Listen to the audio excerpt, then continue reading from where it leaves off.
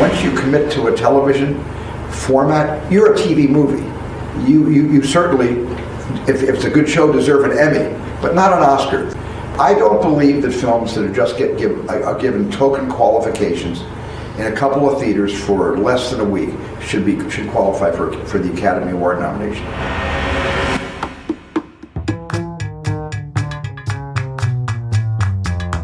One of the more fascinating, and gotta admit more intelligent, debates to emerge out of Hollywood in the last few years is the whole thing about whether or not movies from streaming services such as Netflix and Amazon Prime are worthy of Oscar consideration, even after a what some call token theatrical run.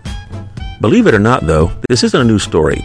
It's been going on since the 1970s, with every few years a new film/TV entity causing the debate to resurface and rules to be changed, only to be changed back or altered slightly when another film/TV entity comes along which some feel doesn't fit the criteria early stated, or a new film/TV entity comes along which adheres to the rules, but the way in which movie and TV is distributed changes because of new technologies.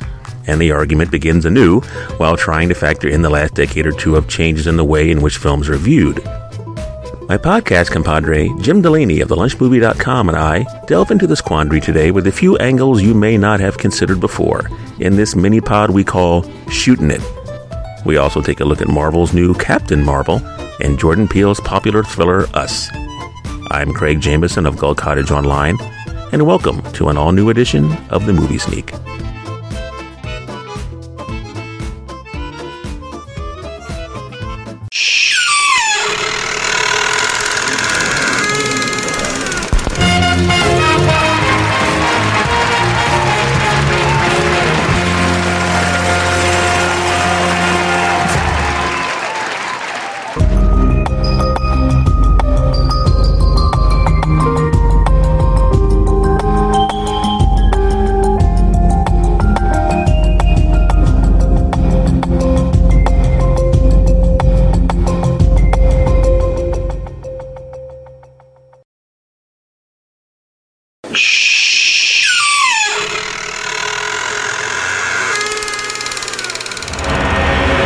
In an era when more content than ever is available at the click of a button, A-list movie makers like Cuarón and the Coen brothers are linking up with streaming hubs to bring their art to the masses.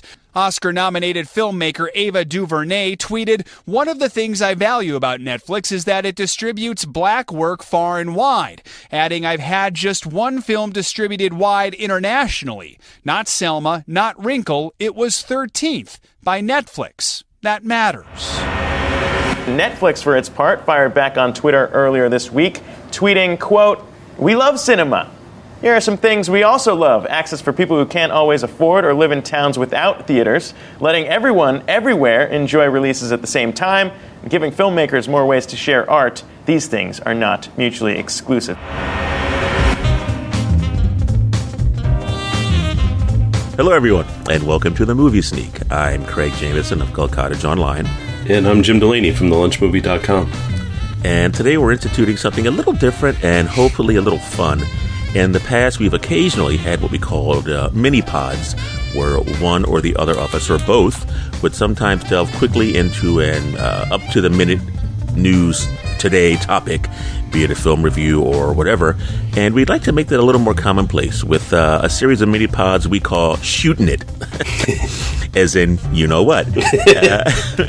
Essentially, there are times that Jim and I have just gotten into phone conversations, and we've actually said, oh man, this will make a great podcast show. We should have been recording this. And so that's basically what we're doing. So, jumping right into it, first we're going to start off with a review of Jordan Peele's Us. Can you dig it? Can you dig it? Can you dig it? You know how sometimes things line up? Yeah. You know, like coincidences. Since we've been here, they've been happening more and more. I feel like it means like she's getting closer. Who? The mirror girl? You don't believe me? I do. I do. can't believe you kept all this inside for so long. Short answer, the thing that usually springs to our mind, can you dig it or can you not? I dug this immensely. I had high expectations, and it didn't meet them all, but it went in a direction that I didn't foresee coming, so in a way I guess it met them even more so. Nice. You know, and it's the naysayers that I hear about this thing so far are mostly focused on comparing it to Get Out. Yeah. Which to me is kind of irrelevant. I mean, Yes. it's interesting to bear in mind, but I mean, this is one movie. It stands on its own or it doesn't. And for me, it stands incredibly well. And it's the kind of movie that I think you and I could be talking about in another 10 or 20 years, still circling back and still deciphering what it means. I agree. And that's part of what I mean, we don't get an awful lot of movies like that. That's just what I love most about this thing, is that it's causing arguments. Yeah. Which is always a good thing for a genre movie. I mean, I have my own personal suspicion about what makes it work, but I'm not even sure if this is what he was going for. Yeah, let's hear it. There's a Hungarian movie called Control by Nimrod Antal, right? The guy who did Vacancy and Predators. Yes. And it's the one commonality that they have is that it has a subterranean aspect too. That's not spoiling anything. Anybody who's seen the trailer pretty much already gets that gist. Right. And Control, to me, at the end, like the whole time I'm watching it, I'm going, I'm not sure I buy this. But then at the end, something dawned on me like, wait a minute, this is way more metaphorical than I understood. Yes. And I think that's the same. And I think Get Out was allegorical, and I think Us is more metaphorical. And so to me, it's useless to even compare it to Get Out, because there are so many other more metaphorical horror movies and metaphorical movies in general. That I think are better comparisons. And as soon as I was unsure when Us ended, I was like, you know what, I like it. I thought I would like it more. And then when I made the connection that this is a metaphor, not a straight Twilight Zone-ish allegory. There's more to it, or a different angle to it at the least. As soon as I started seeing it that way, I liked it a lot. I liked it a lot more. Sometimes I assume that I know. Well, I think sometimes audiences assume that they know more than the movie, and I tend to lead from a place of the filmmakers know more than I do, and I just need to latch into their mindset to appreciate what they're doing. And I think I've done it, and if I've done it, then I dig it all the more. Nice.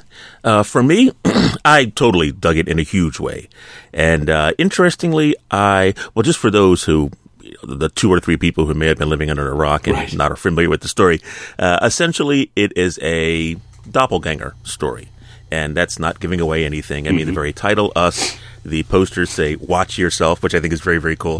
And in the commercials and the TV and the trailers, at the very end, when you see the close-up of both families, if you will, and it says, "Who are they?" It's us. Duh.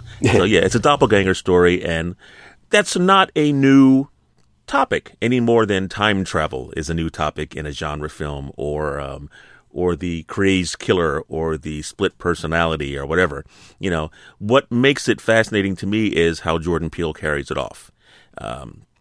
I love the fact that first of all, the comparisons to Get Out, I don't want to address because I think they're ridiculous. Yes. The only thing I will say is something that he said, where he said after he did Get Out, there was a lot of talk, a lot of controversy, if you will, about, is it a horror film?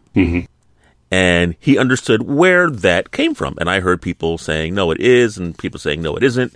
To me, it was, because I think horror is something that takes reality and just exaggerates it slightly this way or the other. And the most effective comedy does that too.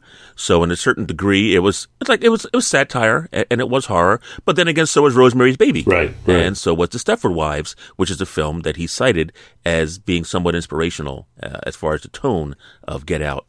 This time around, though, he said he wanted to just do a straight up, throw your soda in the air horror movie. So there's no pretensions as to what he was after.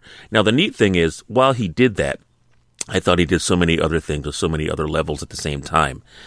There's what you said. There's that wonderful metaphor about life in America right now. There's also, I am just a sucker for the light and dark sides of people's personalities. Any story that does that, whether it's Dr. Jekyll and Mr. Hyde, whether it's Star Trek Nemesis, which most people dislike, but I like just because of that, the dark and light side of Picard. You know, if my life had gone this way, would I be much different than this alternate me? You know, it's kind of like, I think within all of us, you have Martin Luther King Jr. and Malcolm X. You have Cochise and you have Geronimo. Mm-hmm. You know, you have somebody who will be the peacemaker and somebody who will just fry your ass if you look at him the wrong way. And I think there's this wonderful thing that we all do, and the best genre films do, and the best doppelganger films do, and stories of, you know, had I had a slightly different path, would I be like my alternate self? Even Indiana Jones and Belloc, you know? Yeah. Or The Shadow and Shuan Khan, or Superman and Bizarro. You know, so basically this is doing that same kind of thing, but it's doing it in a very contemporary manner, and I just thought it was brilliant. If I do have any minor quibbles, and they are minor quibbles, and I mentioned this in the review I did on the Vaulted Treasure blog, I think the first half works a little better than the second half until we get to the very end. And the very end just totally puts everything into a wonderful light, which I was like, it's like, whoa, nice. But the first half I thought works better, a little better than the second half because we know a little less. And I think that I use the example of Steven Spielberg's Duel, where there were some versions of the film where you see inside the cab and you don't see the truck driver's face, but you see an arm shifting the gear, you see the leg hitting the accelerator, etc.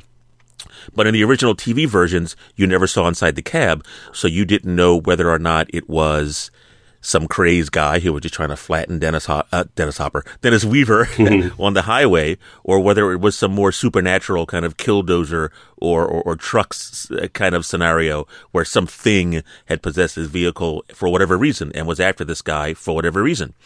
That usually works better for me because whatever the audience can conjure up in their mind will be infinitely more wild, wacky, way out and scary than anything the filmmaker can show us. However, a movie like Jaws, which Steven Spielberg also did, is kind of two different films. The first half is a horror film. The second half is an adventure thriller, and they both work like gangbusters. So I thought when Jordan Peele started to explain what was going on, it started to lose some of the tension for me because I was kind of enjoying going through my own mental shell game. Are these people some kind of spiritual or supernatural thing? Are they some kind of clone kind of thing? Are they kind of like in the story like The Haunting, at least the original novel? Are they projections of something from the subconscious of a family member or family members into the physical world? I found that fascinating. And then when he started going down a specific path and explained this is what's going on, there were still many questions raised, and I thought the movie still pulled it off well. But I just thought that first half really creeped me out a little more than the second half did. But like I said, that's a minor quibble. But all in all, serious. I seriously dug it big time. Where were you born? Huntsville, Alabama, but technically I don't remember that part. Name of your first pet? Mr. Snoofers. Mr. Snoofers. That's what I said. Did I pass? Not yet. First job? Soldier. Straight out of high school. Left the ranks of full bird colonel. Then? Spy. Where? It was the Cold War. We were everywhere. Belfast, Bucharest, Belgrade, Budapest. I like the bees. I can make them rhyme. Now? Been riding the desk for the past 6 years, trying to figure out where our future enemies are coming from. Never occurred to me they would be coming from above. Name a detail so bizarre a scroll could never fabricate it. A toast is cut diagonally. I can't eat it. You didn't need that, did you? No, I didn't, but I enjoyed it. Okay, your turn. Prove you're not a scroll.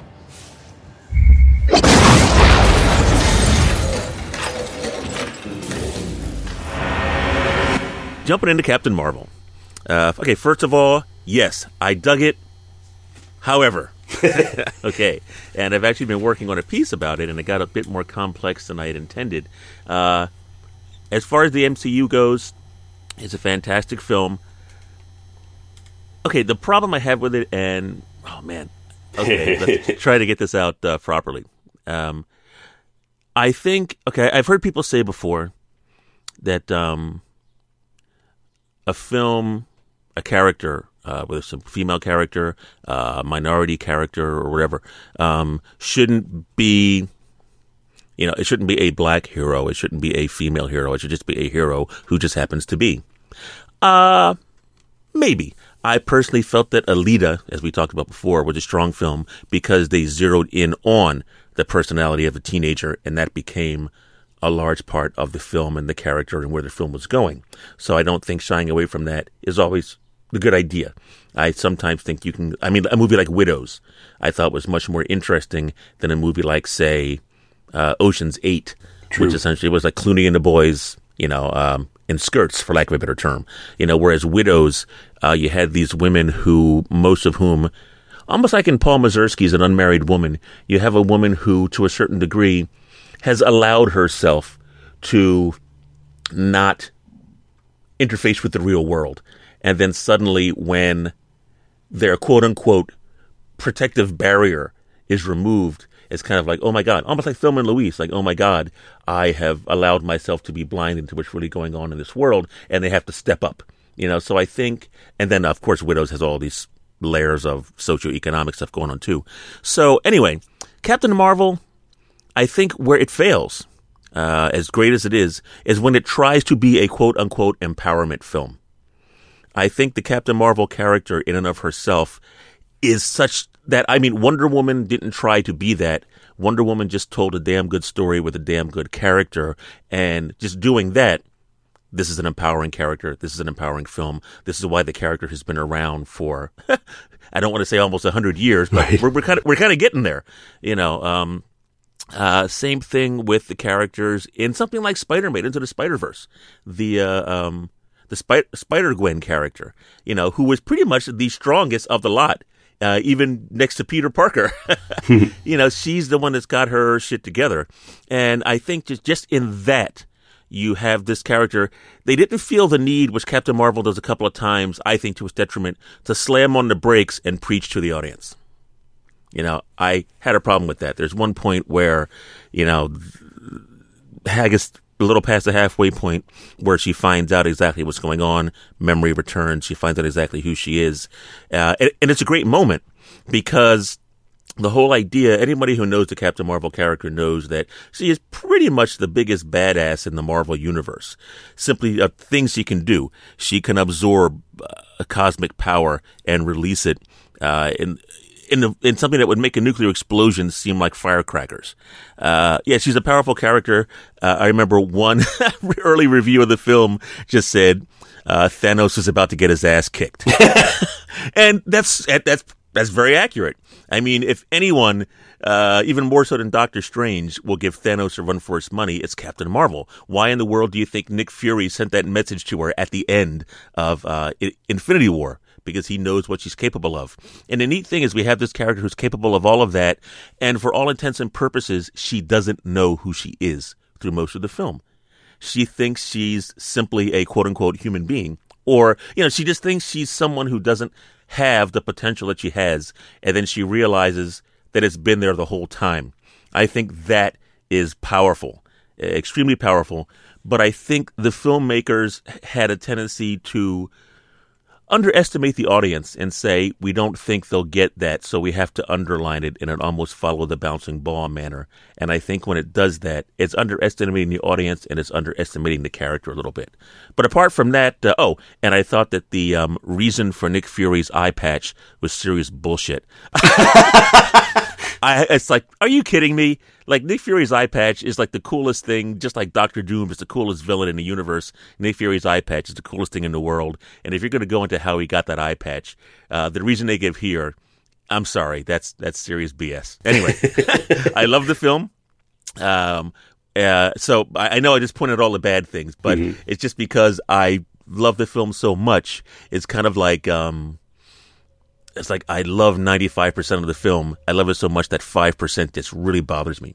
But and it's not, this is a guy, he's got a problem. No, it's about storytelling. I think Wonder Woman is a great example of how you can do that. I think the Spider-Man Into the Spider-Verse is a great example of how you can do that. I think Widows is a great example of how you can do that. So no, there are great films about empowered women that don't have to slam on the brakes and preach to the audience. So anyway. I see what you're saying there. It didn't. I don't disagree with it, but I guess it also didn't weigh against me as much as it did you. Okay. I mean, basically, like you say, I kind of expected this from Wonder Woman, and when, especially since DC is frankly not as well, they don't usually come up as well against Marvel when you stack them up side by side. Okay. So I kind of user friendly, if you will. Right. So I expected it from Wonder Woman. Didn't really notice the absence of it because, like you say, it was just so caught up in that story. Right. Here, I just really love the character of Maria and Monica Rambeau, both of them. And to me, that's where the soul of the movie really comes in. That's where any real human interest comes in, is with this, these supporting characters who we don't really get to spend a lot of time with until really the last third. Which is an allusion to some of Captain Marvel's history. Right. Because in the comic books, of course, it's not just one quote-unquote Captain Marvel. It's almost like a passing of the mantle kind of thing. So, yeah.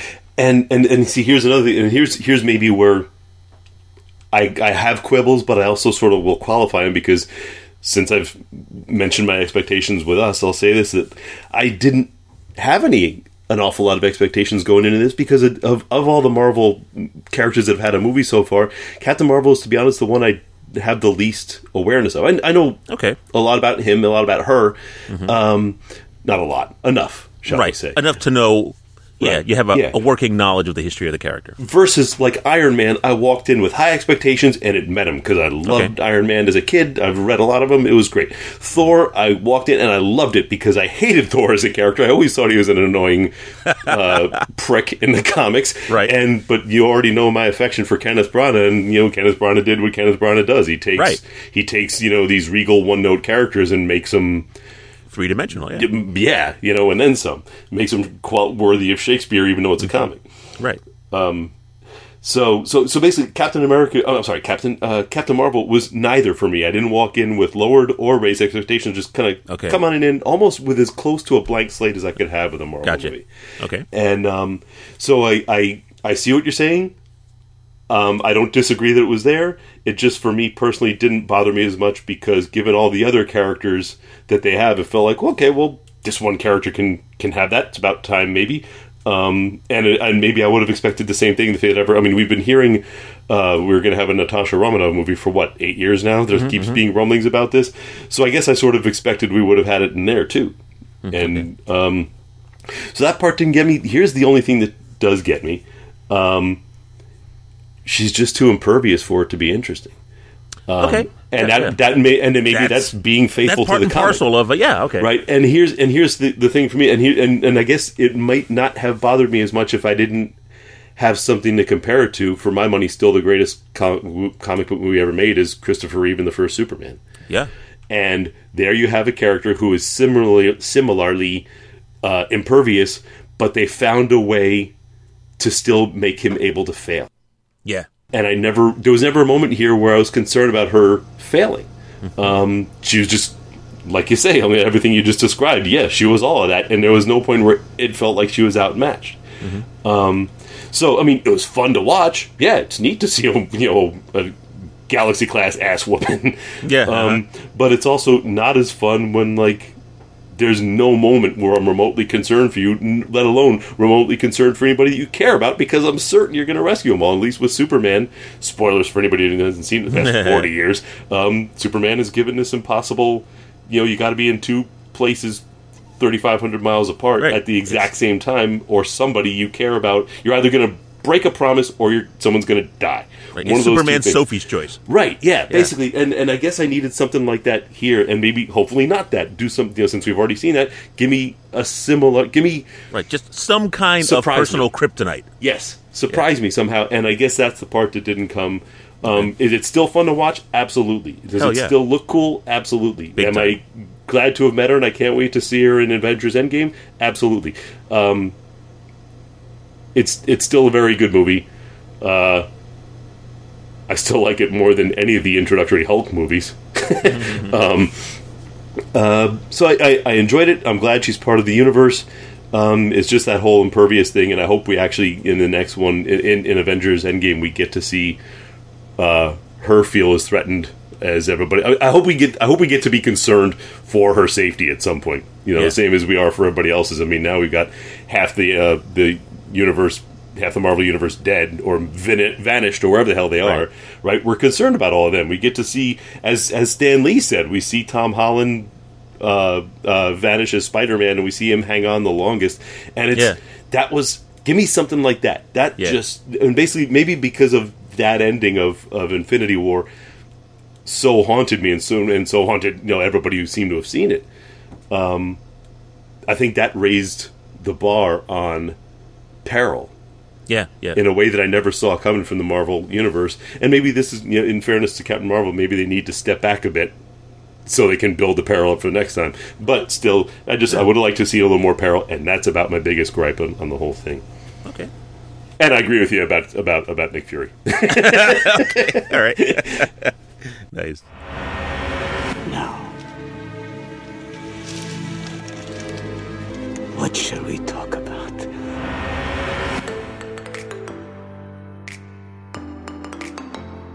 So, shimmying into our main topic of discussion, you have to, once again, you have to be living under a rock to not be aware of the, well, for those who may have been living under a rock. A few weeks ago, Steven Spielberg made a comment. I do believe that to a certain degree his comments were taken out of context and exaggerated just a little bit, but that doesn't mean he didn't say certain things.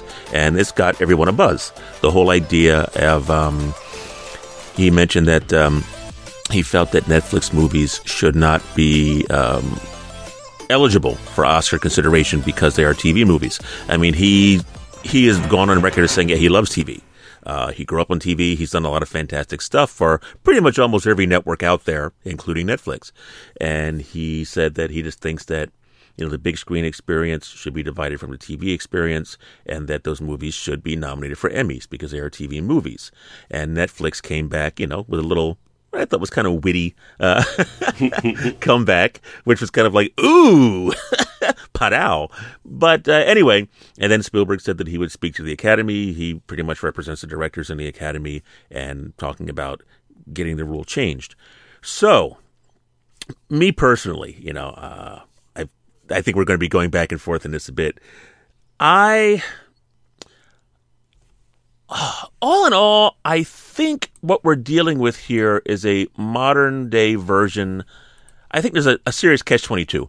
To me, it's almost a modern-day version of... I think Spielberg is only emblematic of a certain mindset that a lot of filmmakers have today. And I think that mindset shows a disconnect to a certain degree from actual film goers. Film always faces some major challenge. TV was a major challenge. Sound was a major challenge, and everybody had to change. They had to adapt or die. Evolution. Jurassic Park references. And then TV came along and started killing drive-ins and everything else, and then the movie industry changed and rebounded.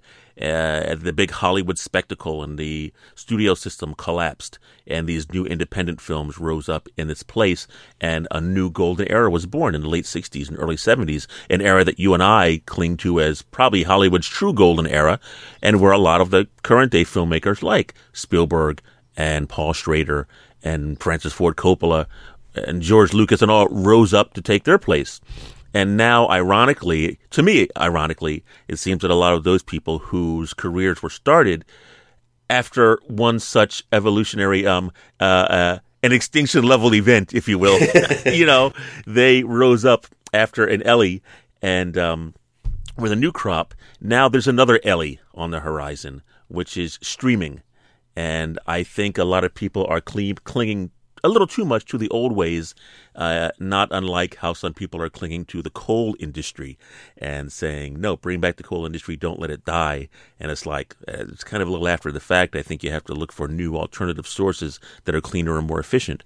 So the thing is, this isn't new. Back in 1974, Ingmar Bergman's Scene from a Marriage was deemed ineligible for Oscar consideration because it was originally a 5-hour miniseries in Sweden, and it was turned into a 2-hour 48-minute film version for the U.S. And officially, it was deemed ineligible because the original 5-hour version aired before in the previous year's consideration, even though the film version that was released in the U.S. did not. It debuted within the allotted nomination time slot. And there were so many people who were upset about this that 24 different directors, including Frank Capra and Fellini, and even the New York Times film critic Vincent Canby and a bunch of others, wrote a letter and published it in the New York Times saying how this was ridiculous.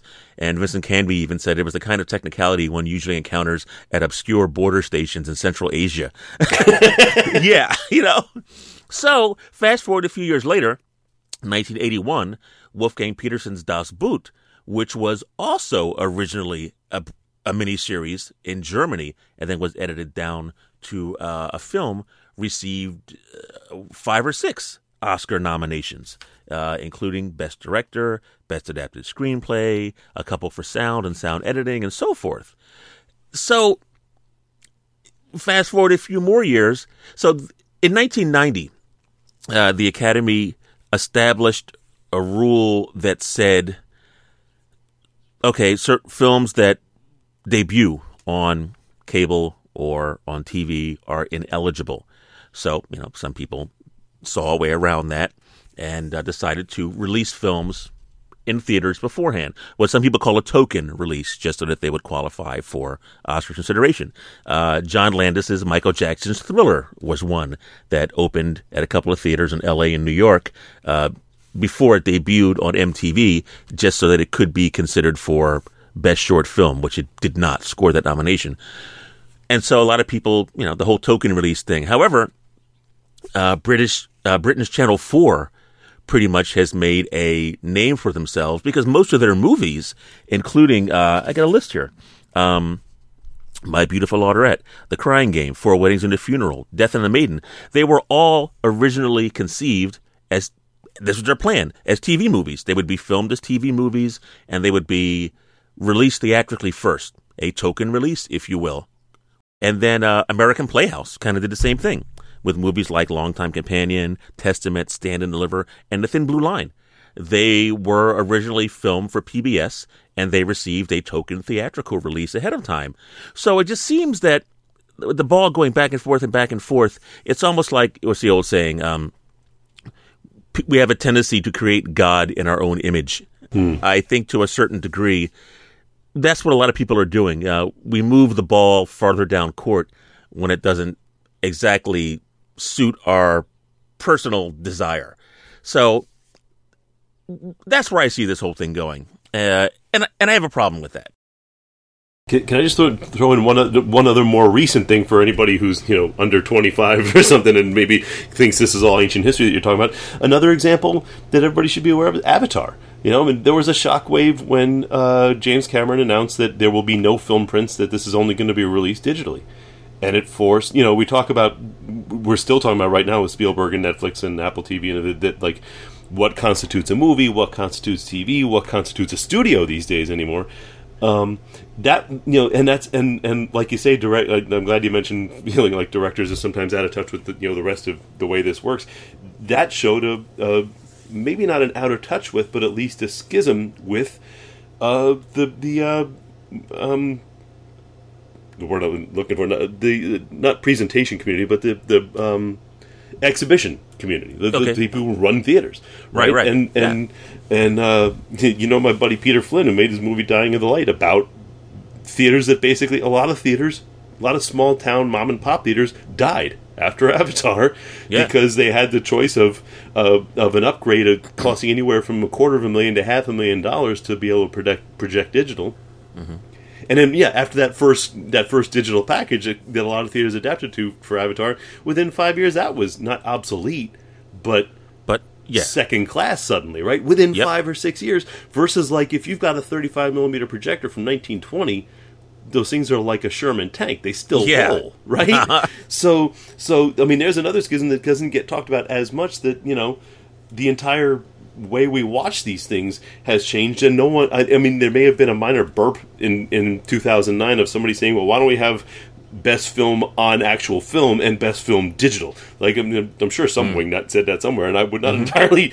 I mean, I wouldn't agree with that being a thing, but I think it's at least a further part of this discussion that, what we're calling film these days isn't even on film anymore. Right. So yeah, I'm just saying for anybody out there under 30 who thinks everything Craig just mentioned is ancient history, and to be honest, to me some of it was new. I'm glad you covered all that, especially because as you were talking about Bergman, I was thinking about, well, wait a minute, what about Das Boot? Because that was like the first foreign film that ever really roped me into being able to, like, okay, now I'll watch subtitles because this is cool. Exactly. Right? And I didn't know that was a direct beneficiary of of what Bergman had gone through. So yeah, I agree that it's ever changing, and that really this is just one more hiccup along the way. But now we have greater immediate media response outlets for people to say Spielberg's a hypocrite or whatever. Right. So, to me, one of the more interesting comments that I know there was like a tweet storm over all this, and there were a few people that basically said, "Can't we all just get along?" And in the long run, I think they're going to be the ones that win. Probably. Because this just has, somebody just has to sit down and clarify the rules for another decade. Right. Correct me if I'm wrong here, because I looked into this a little bit too. My understanding was there was a period where you had to play for 1 week in Los Angeles and 1 week in New York. And then it became 1 month in either. And it feels like every decade or so, they change the amount, the duration, and the location for the theatrical run. So it's been done before. Do it again. Just figure out what fits for the next, decade or so, and don't think you're carving it in stone. You're just, it's not the Ten Commandments. It's the Constitution. It can be amended. Exactly. Right. So that's the perfect way of putting it.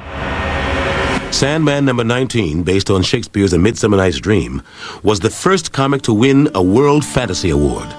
Not in a special comic book category, but as Best Short Story.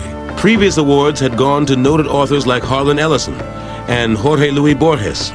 Some on the committee felt that a comic book didn't belong in such company.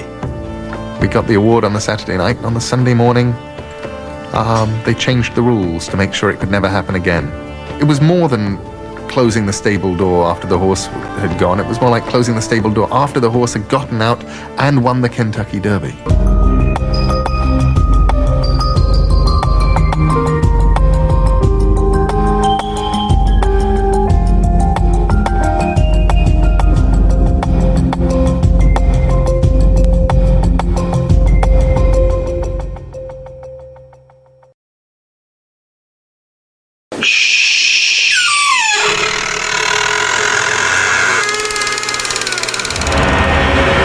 Here are the nominees for achievement in directing. Spike Lee, Black Klansman. Pavel Pavlikovsky, Cold War. Yorgos Lanthimos, The Favorite. Alfonso Cuarón, Roma. Adam McKay, Vice.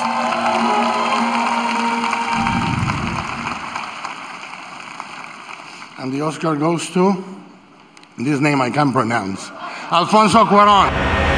It reminded me of, I remember watching an interview with Neil Gaiman, whom everyone loves now, and deservedly so. But I remember back in 1991 when he was working on the Sandman comic book series. Back in 91, he won the World Fantasy, an issue, A Midsummer Night's Dream, which is patterned after the Shakespeare thing. It won the 1991 World Fantasy Award for short fiction, and not comic book fiction. I don't think the category existed back then, but for short fiction up against other quote-unquote legit short stories. So he won the award, and as he said, that the very next day, the World Fantasy Award Commission changed the rules so that that would never happen again. Yeah, he said so that no comic book story could win, for short fiction. So to me, it's almost along those lines. It's almost like, okay, how he put it, they didn't just close the barn door after the cow came back. They closed the barn door after the cow went around, won all these awards, came back as a hero, and then closed the door. And I think, to me, that's where, I don't want to say snobbery because that's too strong a term, but I think misunderstanding or disconnect is a good way to put it. Mm-hmm. Where I think, to me, I agree that the film experience cannot be duplicated. I mean, I'm the kind of person who, growing up, I would go miles out of my way to see a film that was in Dolby Stereo when I could have gone around the corner to a local theater and seen it when it wasn't in stereo. Or to this day, I will opt to see an IMAX film and pay a little extra to see it in IMAX 3D than to not see it in IMAX 3D. You know, so I'm one of those kind of people. I totally think that sound is half the film, Yes. And that there are times you're sitting in the movies. I distinctly remember watching The Empire Strikes Back in this huge theater in Philadelphia, this show palace, and feeling as though the TIE fighters were zooming through the theater at different angles. Just the sound was so incredible. So yes, I don't care how great your 4K home theater is. There's nothing like seeing a film in the movies where the hundreds of screaming people who are all laughing and jumping in the same place, whether it's Jaws or whether it's us, you know, being in an audience in a film, it can't be duplicated. So yes, I agree. But more than anything, I just want the damn film to be seen. Yeah. You know? Yeah. And I think a lot of this making something ineligible is going to backfire. For example, there's a piece, and I'll post the link in the on our Movie Sneak page.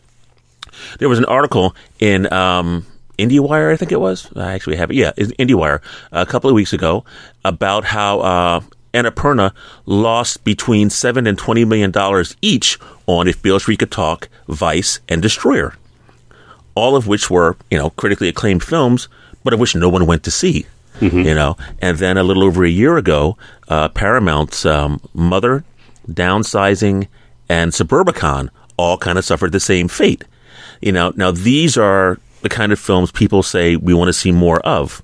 Netflix came under fire by some people when they decided to hedge their bets and release Annihilation theatrically only in the U.S. and then on Netflix in other countries, and they were accused of saying, "Oh, you don't believe in the film," blah blah blah blah. But the story there was that the film at advanced screenings, a lot of audiences scratched their heads and just didn't get it. So they could have allowed the director to remain faithful to his vision and not chop the film up, you know, and try to make it quote unquote more commercially friendly, or they could have released it as is, but try to hedge their bets and not lose their shirt on it. So I thought what they did was a fair enough compromise to not lose their shirt, but to allow the film to be seen. I think people have a tendency to forget that the second part of show business is business. You know? And that if we want more of these smaller, more intimate films, I mean, people... On one extreme, you had people complaining about Black Panther, saying, "Oh, it's a big studio film. It doesn't deserve. It's a comic book movie. It doesn't deserve to be nominated for Best Picture." Blah blah blah. And then on the other hand, a lot of these same people are saying the Netflix films, which are kind of like moving in and taking up the slack of the independent films that people aren't just going to see. People say the big Hollywood films, the Marvel films, are pushing everybody out of the multiplexes. Not entirely true, because a lot of the smaller films are being run in a lot of popular art houses. The only problem there is if you don't live in a major city like Philly, New York, Boston, whatever, you're going to have a harder time getting to an art house theater, at least with any number of screens, to see some of these more obscure films. So sometimes the only way that people who are genuinely interested in seeing a nice, original, smaller scale film is to see it on somewhere like Netflix, because they're releasing it. They'll buy the rights to, you know, for a certain amount of money and release it, and then people will see it, and then they will demand more of this kind of film, and then hopefully that filmmaker or those filmmakers will be able to make more of those films. I mean, the thing is, they just need to be seen, but it's like the people who are complaining about it are people who already have access to see these films whenever they want to. A lot of them, critics and journalists, they see these damn movies for free. Anyway, right. You know? So a month before we get to also. Exactly. So there's a real disconnect here where they're saying, this is how we see it. Well, yeah, I understand. That's how you see it. But the average film goer, I mean, come on now. You're not going to see these independent films on IFC or Sundance anymore, because they're doing their, you know, marathons of Die Hard movies. IFC's been showing Die Hard movies, Exactly. which I'm glad to see it. Die but Hard it's still movies and marathons of Arrested Development. You know, yeah. So Netflix is one of the few. Amazon Prime now, that's another outlet. But again, it gets to the point of this is where these films are being seen now, and that's great. They're being seen, but it almost to me seems like a personal, like I said, borderline, get off my lawn and let's bring back the coal industry kind of attitude towards the next step in cinematic evolution. And I think for people to not see that indicates a disconnect from the actual film-going audience. The Academy tried a bunch of lame brain ideas over the past year. The best popular category, we're not going to present the quote-unquote minor technical categories, some of them during the broadcast, and they tried everything they can to try to turn the tide of falling ratings. But the truth is, even sporting events, even Grammys and sporting events, the ratings are down on those too. Even the frickin' Super Bowl, the ratings are lower on average the past few years than they have been the 10 years prior. And that's just because of technology nowadays. It's just because people have more options to stream and their noses are buried in their smartphones and laptops and tablets. And they're not as hooked and reliant upon the TV or the film screen as maybe they were just 10 years ago. So I think the film industry has to acknowledge that in order to grow and survive, just as they had to change when sound came and then color and then TV, on and on and on. Every few years, there's just a new evolutionary event that happens and you have to change or die. Let me make a quick prediction on what the next evolutionary change might be, because I think I read the same IndieWire article as you did, and if I'm thinking of the same one, there was some unnamed source who made some comment, which I vehemently disagree with, about how difficult it is to make an independent movie these days. Bullshit. Mm-hmm. If you've seen Tangerine, which is a damn good indie to the bone movie. Mm-hmm. They shot that damn thing on an iPhone 5. Yeah. Uh-huh. We're up to the 10 now. They made that on a 5, right? All you need is some good characters, some good actors, 2 rooms. Yeah. Right? Your catering budget can be entirely on the damn screen. It could be a movie about a dinner. Right. Exactly. Right? In fact, we've already had that one. Mm-hmm. For anybody under 25, go back and look for it. It's out there. Wallace Shawn is your hint. Cool. Uh-huh. But, so here's the thing. And I've just started noticing this in the past few years, especially. I live in Boston, and my favorite theater is the theater I go to most probably is there's an AMC theater right across the street from Boston Common and a couple of blocks from Chinatown. And because it's right there, they've been making more of an effort to show at least one Chinese movie at all times. It's a 19-screen theater. They have at least one screen, and sometimes 2 or 3 showing, if not Chinese, then Korean, or not as many Japanese for some reason. I'm a little bummed about that, but a fair amount of Korean and a lot of Chinese and Taiwanese movies in there. And I talked to you about The Wandering Earth a couple of weeks ago, which I loved, and I was so glad I got to see it, not just in a theater, in the IMAX they showed that. Yeah. Right? And so, I think some of our big behemoth chains might respond to, and these shows are packed on a Monday night, right? Because it's where else can folks who live in Chinatown see mainstream Chinese movies? And IMAX, no less. Everybody turns out, right? And so there's that. I think I'm glad we have Fathom Events that sometimes does these 1 or 2 night screenings, of things that might not otherwise get a full week run. And above and beyond that, I've talked to you in the past about my favorite bar in Boston, also in Chinatown, a place called Shoujo, that has, instead of like every sports bar in Boston has like 94 TVs all showing the Sox and the Bruins and whatever. Shoujo has 1 TV, and they're showing Shaw Brothers Kung Fu movies. They're showing recent, Korean horror, Japanese horror, Hong Kong martial arts movies, Japanese martial arts movies, and a lot of times they just have the movie on in the background. But anytime I ask them, hey, you know what? Can you actually put the subtitles on that? Because I'm here alone. I'm going to have a drink, and I'm going to have another drink, and I might have a third one to watch this whole movie, because this is cool. Uh-huh. And there's nowhere else I'm going to see this. And I think, here's my prediction. Not only is it easier to make movies these days, I think, than ever, I think it's also easier to exhibit. And big time. And I think that people still want that sort of communal experience, even if it's just a few dozen of us in a bar. I've been surprised lately by some of this. Every summer in some bigger towns, I used to see this in LA. I know it happens in New York. It definitely happens in Boston. Tell me if it happens in Philly too, where you have somebody sets up a screen in a park. Oh God, absolutely, yeah. Right. In fact, sometimes yes.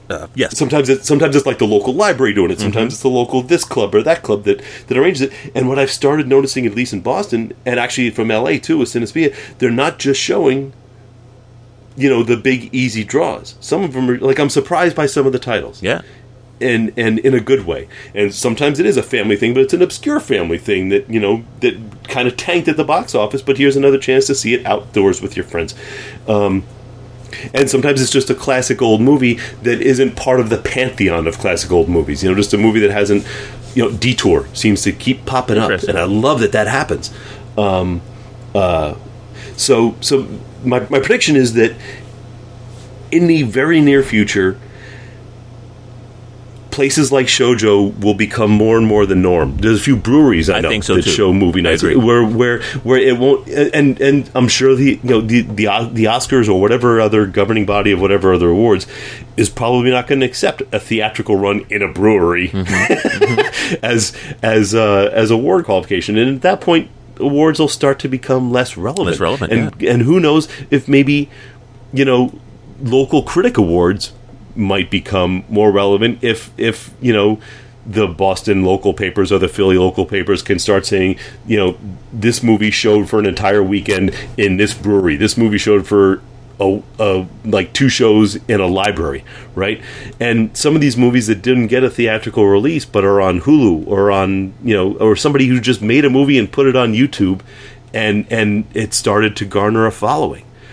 Right, and then maybe one of these smaller public spaces contacts that filmmaker and says, "Hey, can I show your movie and actually promote it as, my location is showing your movie, and God forbid, with this day and age, I mean, how are you and I doing the show right now? By Skype, right? Like they could Skype in the filmmaker right after and have a Q&A. I mean, a room big enough to be like a library, quiet room."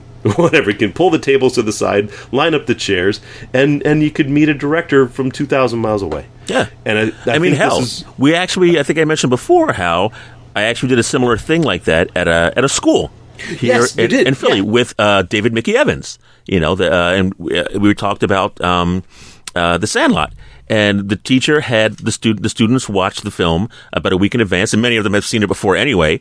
And we did that. I went in, and David was piped in via Skype, and he interacted with the kids, and they asked him questions about the film itself and about his life and just about things in general. So yeah, he said, I'd be more than happy to do something like that again in the future. Just let me know. I think, yes, you're right. I think that kind of thing is going to become more the norm.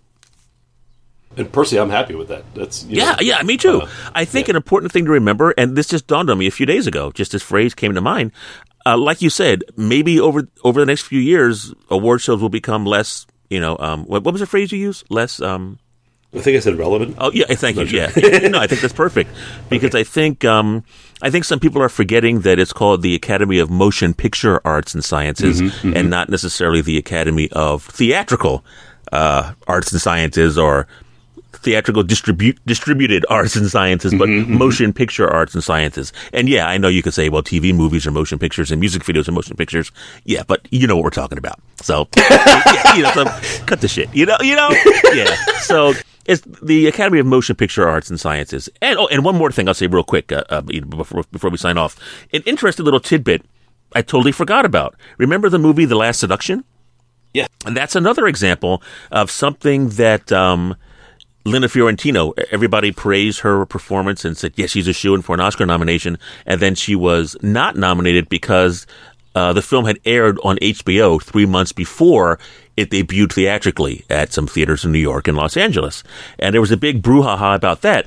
Now, interestingly, the distributors, ITC and October Films, sued the Academy, and they didn't win. It didn't go anywhere. The Academy still stood by their decision. Maybe it was, in that particular instance, the right decision. I don't know. Right is a relative thing. But how they worded their suit, I thought was fascinating.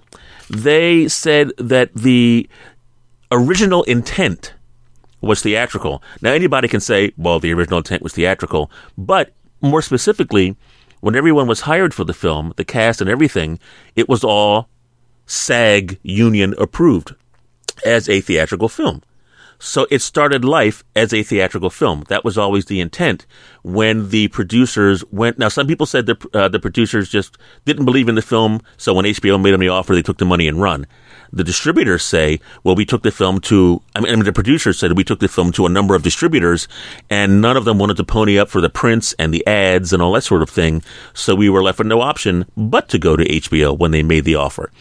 So interestingly, the whole original intent thing, I think, depending on, now, this is a whole other can of worms that the unions would have to deal with, as far as the original deal with SAG or the Directors Guild or the Writers Guild, that sort of thing, But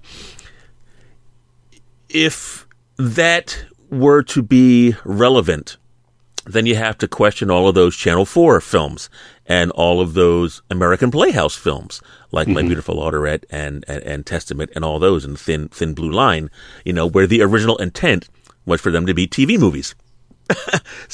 But they were eligible for Oscar consideration. So there is a back and forth, and there's a long rabbit hole down which you can plunge in this discussion.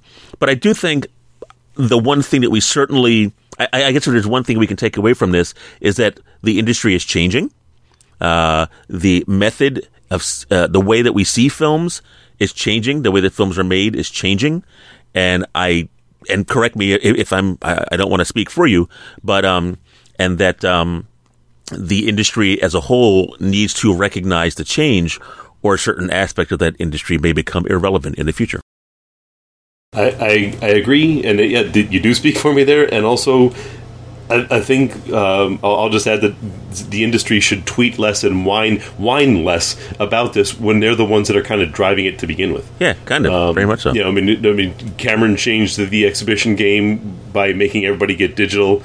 And now digital is affordable enough that, like I say, breweries and libraries, and Bob with the big backyard, right? And I have a few different Facebook friends who do screenings, scheduled, programmed, curated screenings in their yard during the summer. There you go. And it's a thing. These are people in small towns, and if sometimes they get a dozen people, and sometimes they have several dozen people in their yard. So, the larger industry has driven this change, and now the change may be outrunning them, and I'll pull out the relevance word again if they want to continue to be relevant. I guess they just need to acknowledge the genie that they've unleashed. Right, exactly. The genie's let out of the bottle. It's more in the hands of, if you and I really, really wanted to, we could make a damn movie tomorrow. Yeah. If we wanted to, set aside every other responsibility we have, we could have it up and running, and people seeing it within a week. Exactly. Yeah, and that is part and parcel of decisions that the larger industry has made, and not just the production industry or the presentation industry, but also, like we say, Apple and with not just Apple with the streaming service, but Apple with the iPhone, and putting that damn camera on it that now photojournalists are even using too. Yeah. So several, and then it's to reduce this to just the Academy or just the larger studios or just the streaming services. Right. I'm glad you brought up the unions. There are multiple facets to this, and if you're not acknowledging all of them, you're going to keep being surprised and wonder how the hell we got here. Yeah, I agree. Yeah, cool. Yeah, definitely. As a good chat, I think we definitely, clarified some things for ourselves, and hopefully this clarified, hacked down some weeds and made at least a little bit of a pathway that some people who are listening could travel down and look at things from a new perspective as well. Cool.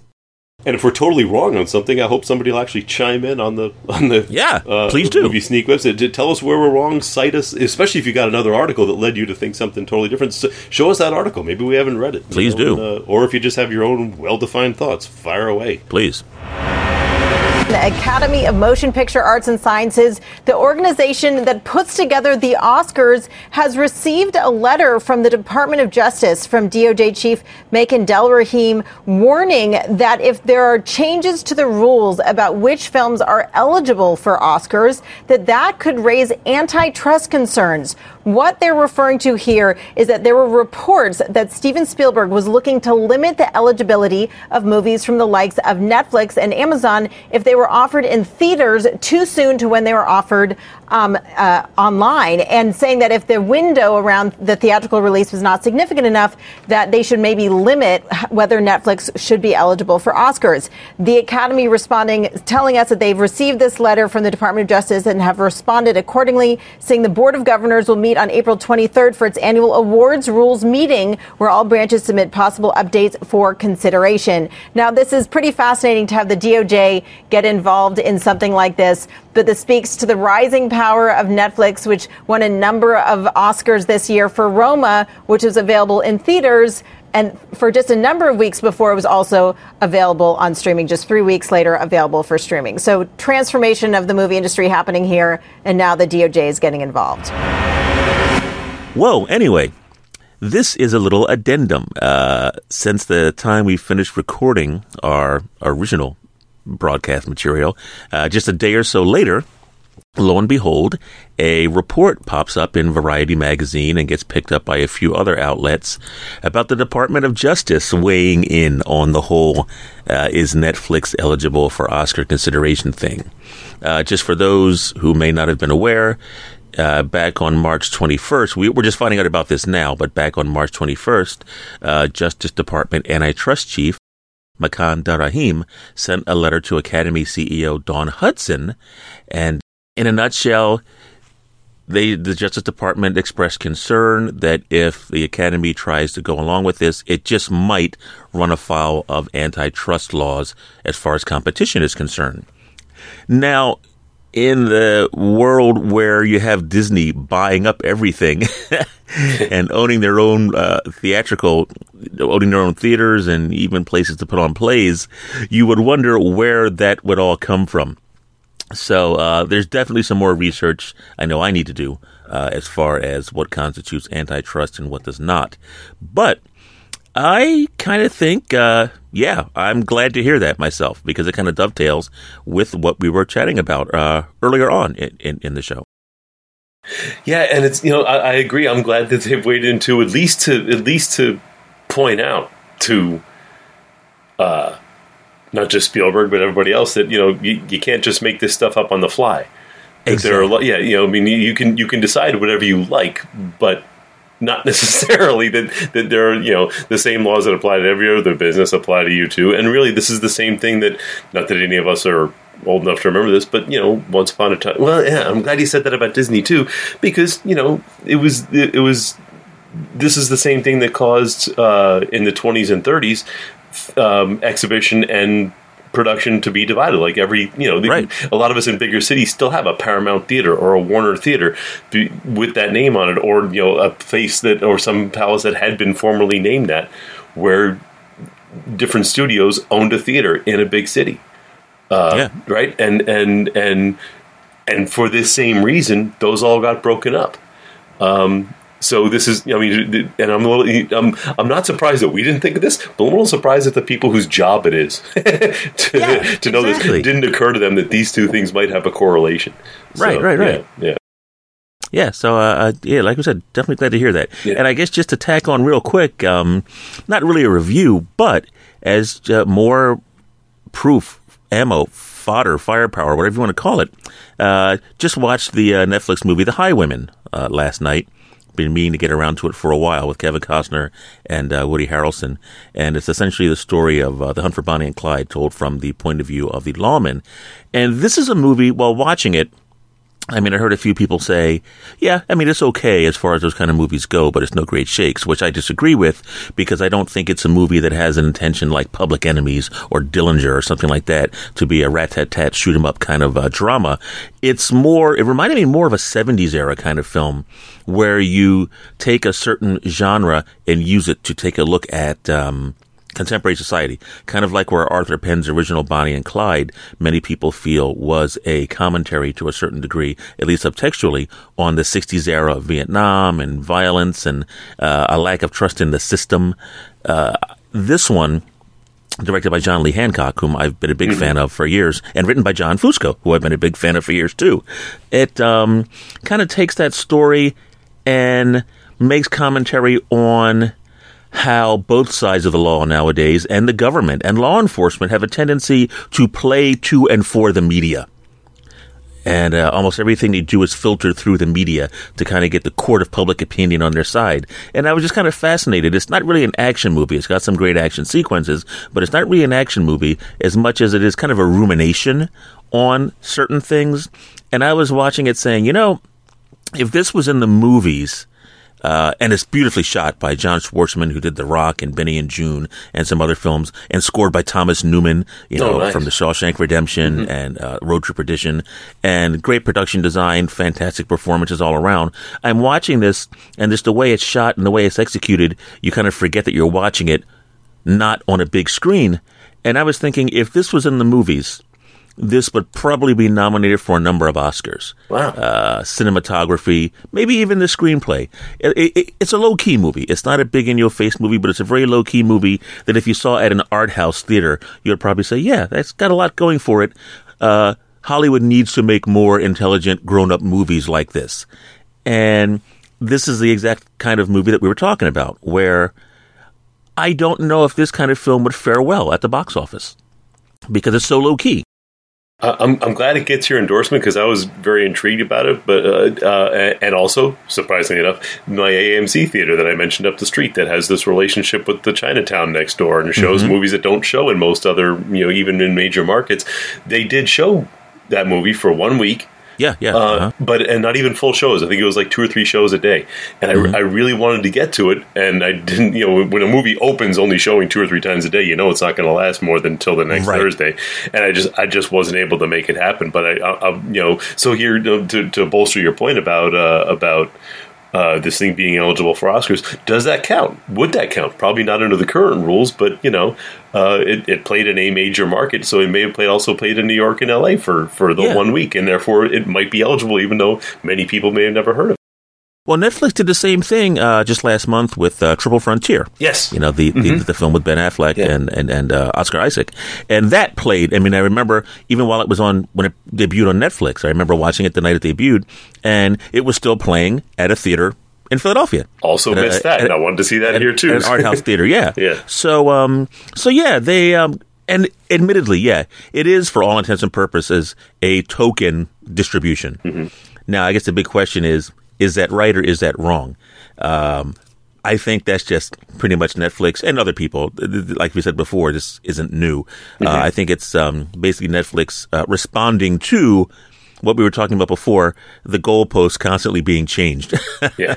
So anyway, this story is obviously one that says to be continued, but we just thought we'd tack in that little update that we got a day or two after finishing our primary recording.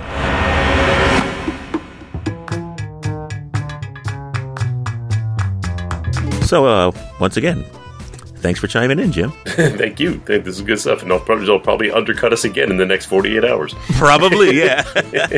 So, until the next time, I'm Craig Jameson from Gull Cottage Online. And I'm Jim Delaney from thelunchmovie.com. And thanks for joining us at the Movie Sneak. See you next time up there in those cheap seats.